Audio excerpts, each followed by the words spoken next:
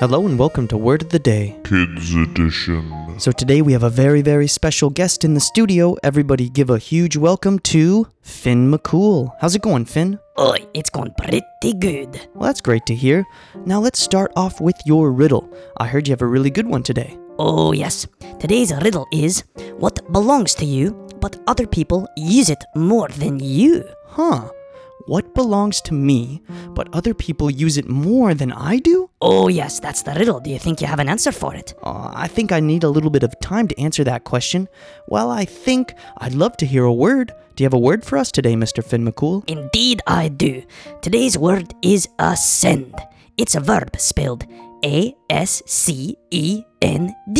And it's when you go up or climb or rise through the air. Oh, I kind of get it. Can you use it in a sentence, Mr. Finn McCool? Oh yes, the dragon was feeling very, very good because he decided to ascend to 3,000 feet when he was flying to go see his grandmother. Oh, okay, so the dragon was flying, and he climbed to 3,000 feet in the air, and when he did that, he ascended in the air. You got it. Now, do you also have the riddle for today? I don't think you can answer it. Oh, I think I can, because the riddle was, what belongs to me, but other people use it more than I do, and I think the answer is, my name. Oh, you got it. What a great mind you got. Now, I'll try to get you again later. Thanks for coming into the studio, Mr. Finn McCool. It's always a pleasure.